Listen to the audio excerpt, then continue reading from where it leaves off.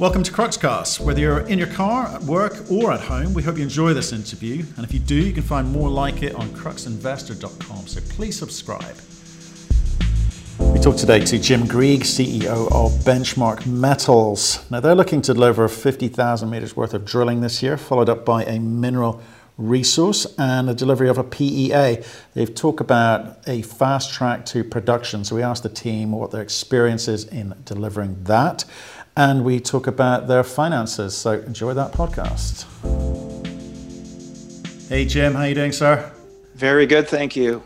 Good. Thanks for joining us today. We haven't spoken since December. A lot's happened since then, so I guess we better talk about it. But first of all, give us that 1 minute overview for people new to this story. Certainly. So Benchmark Metals is a gold and silver advanced explorer in northern British Columbia, Canada. We've got a road accessible project. It doesn't need expensive helicopters. We are fully funded for a large program in 2020 with over $10 million in the budget. And we're embarking on up to 50,000 meters of drilling, followed by a new mineral resource estimate. And on the heels of the resource estimate, we will be planning to complete a new scoping study. That's a preliminary economic assessment. Okay, that's it. We're done, aren't we? That's a great update. That's it. Wait for results and let's watch our market cap move. There you go. Mining is as simple as that, folks. Yes, let's get into it though, okay? Because when we spoke, you had $5 million in the treasury. You're raising another $5 million, giving you circa $10 million, and that kind of, you were telling me, would see you through to the end of this year, I guess, to achieve your, up to 50,000 meters of drilling. So let's talk about the drilling. Where are you focusing it and why? So in the heart of the property, we've got 5 zones. They're all within approximately 3 kilometers apart. These zones were formerly producing, or several of these zones were formerly producing over 30 years ago, where they were mining very, very high grade. The difference in the story this time is we believe, and we've shown through current drilling, that there's bulk tonnage material from surface down. So we foresee what would be several open pits at surface. And the drilling builds upon results from 2018, 2019, but also historical data from well over 30 years ago. Okay, and again, just to remind people. So we're extending the zones. You're extending the zones, but it just remind people of the kind of structure of, what was there before, because this is an old mine. People were chasing high-grade veins, but you're coming at it from a different angle, different strategy. So if you talk us through that. That's right. So when this mine, the Cheney gold mine, was producing, they were mining the 1 to 5 meter very high-grade veins that grade coming out of them was approximately half an ounce or larger. And, those are narrow subsets.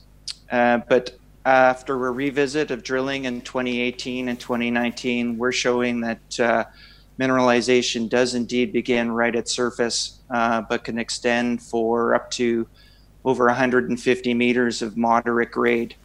And when I say moderate grade, I say that loosely and proudly that you can see average grades of anywhere from close to 2 grams over long intersections, but we've also seen 6 grams of near 36 meters from surface. So, 30 years ago, 1 or 2 gram material over large lengths was not economic. But 30 years later, it's very economic at most situations. And that's because the recovery is better these days? Recovery was actually quite good back then. But it was all about gold and silver prices. Right. So now we're at a $1,700 gold price. Back in those days, I think you were looking at approximately a $300 or $400 gold price. So multiples on the commodity price compared to when they were operating back then. Okay, so and again, I want to remind myself about what's the game plan here, because we get the strategy. So it's a bulk play with some potential high grade upside, but you're drilling 50,000 meters. What do you expect it to be able to tell you? Because if you're going to put out a resource, you must have a number in mind. That's right. So we're targeting multi-million ounces after this next round of drilling. In February of this year, we put out a mineral, or rather an exploration target.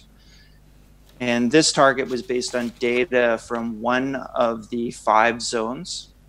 And we put out a range of approximately 1.7 to 1.9 million ounces in one single zone, keep in mind.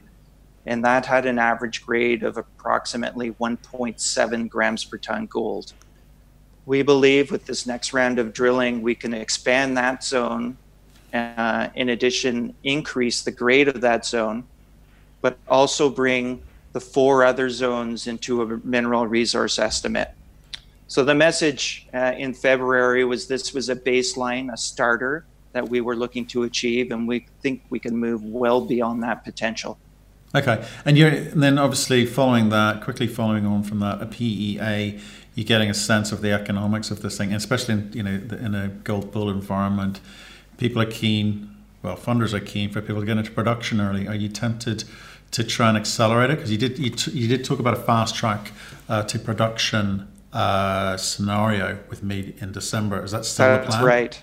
Right. So what does that look like? Yeah, we are indeed fast tracking. In 2 years, we've advanced this project very, very quickly. Given that it's a brownfield type of play where there's a footprint of former production, that allows us to move much quicker towards a production scenario. With that 50,000 meters of drilling, we're also engaging on completing some metallurgy. We have First Nations agreements signed and in place. We're already preparing for additional work in order to complete that preliminary economic assessment. So all the boxes that we're ticking are geared towards completing as much as possible in a short time frame. Okay, but that's kind of easily said, right? So a PEA tells you so much that no one's going to get interested in a company with a PEA unless it's showing something spectacular. There's a big room for error margin in a PEA. Where are you guys taking it through to, and what point do you exit? Like any junior with a very good project, of course, we would like to exit if a major company came along and offered an attractive value to shareholders. And so this is always in the back of our mind, how we create and generate more value for the company. And so part of that is because we are road accessible and there is a footprint from former production, it allows us to move ahead much quicker, and such that we're not cutting new roads. There is some metallurgical numbers from the past. 93% gold and 78% silver is what they achieved 30 years ago. It's a sophisticated area with the First Nations. There's a world-class gold copper mine within 45 kilometers of our project. So this is a proven and prolific area where you can build a mine. And we believe that with our treasury set at just over $10 million, we can achieve these 3 milestones within about a 12-month period. And I think that's a remarkable feat, given we are working in Northern Canada.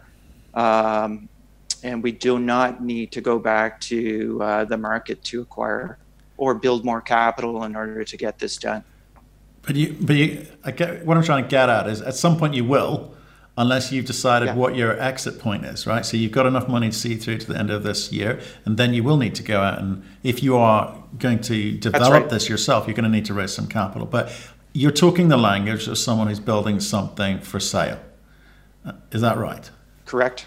Okay. Yes. So you know what your skill sets absolutely. are, and you know where you're going to take this thing through to, and you're building it to be attractive for someone else to finish the job.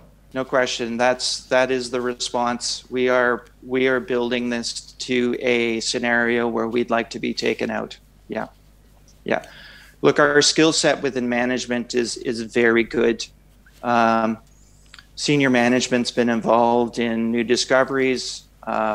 We have put mines into production. So we've gone the full cycle of discovery to development, construction, and then finally production. But the biggest win for shareholders here is to be on the path where you go from advanced project and then finally building it towards a large resource and then showing economics that are very viable. We think we've got all of those boxes ticked in a short time period.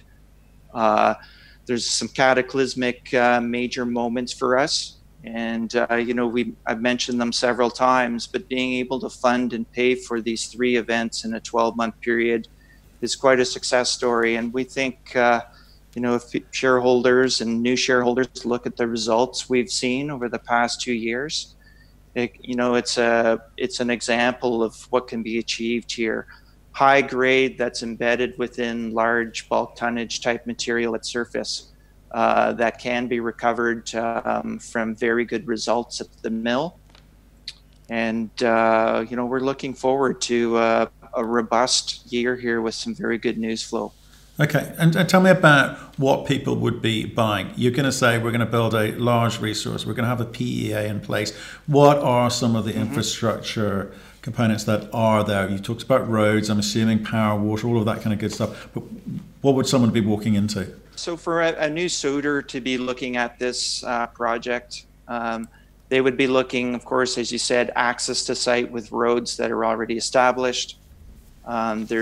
There's a large power line that goes to the Kemess copper mine, which is located 45 kilometers away. So there's potential for a tie-in point there. The topography of the project is very sort of undulating or flat rolling landscape. There's no trees. There's very little disturbance with environmental and wildlife matters. As I mentioned, we do have First Nations agreements signed. The First Nations groups have been very cooperative and working forward with us. Their interest here is simply to have good job training and to have new jobs into the future. Okay. Any issues with licenses, permits? What are the kind of big red flags here? We're fully permitted with a 5-year notice of work that allows us to do all the drilling that's needed. Okay. That was granted to us last year in 2019. Okay. There's at the moment there's no major obstacles other than we need to show these results, and given the results that we had over the past 2 seasons, I think this is not a pipe dream. This is a reality right now. This company has a $35 million market cap. We believe we're undervalued.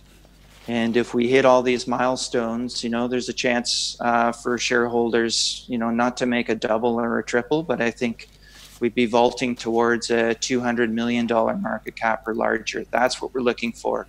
And that's the entry point in this company. The cash is there in the capital to get in the treasury to get results. When we hit and get news flow and produce these major milestone events, that's what all shareholders are looking for, is a major win with multiples. It's a risky game here, but the management are also big shareholders in the company, and we want to share and win with the gains of other people. Okay, so you've talked a good game. You've been clear about what you're trying to do. You're saying it's quite attractive in terms of infrastructure, and you've listed out what you're going to be able to hand over to someone at the point that they, come and talk to you. So it begs the question is, rather than kind of say we've been there and done it before, what have you done? What are the companies where you have created shareholder value before? I want to know about your ability to deliver it rather than just talk about it. Sure. So our senior statesman of the company, John Williamson, who's our CEO and chairman. John originally was a big shareholder, but at Kaminak Resources, he was a director and original founder of the company. Kaminak, back in 2016, I believe, was sold to Goldcorp for just over $500 million. That's quite a win there. In my past, years ago, I worked with Keegan Resources, Ivan Bebic, and Sean Wallace and company, and we took a company from 25 cents to near $10. We built a mine in West Africa and created some tremendous wealth for shareholders along that ride.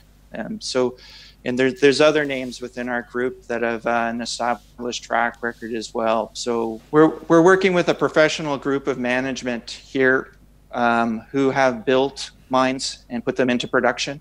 And all of us participate in the private placements. So we are indeed large shareholders, and we were looking for wins along with the regular retail shareholders. Okay. When we spoke last time, you were going out and talking to institutional funders. Retail is a part of the story, but it wasn't the whole part of the story. You're at 35 million bucks now. You want to get to 200. You've talked about how you're going to do that. We are at a point here where we have some institutional support. Our raises in the fall of 2019 involved Sprott and Eric Sprott himself. That also involved getting some institutional U.S. involvement in the story. And I believe that's part of the path forward here as we build the market cap at some point in a 12-month time frame when we've hit these major milestones.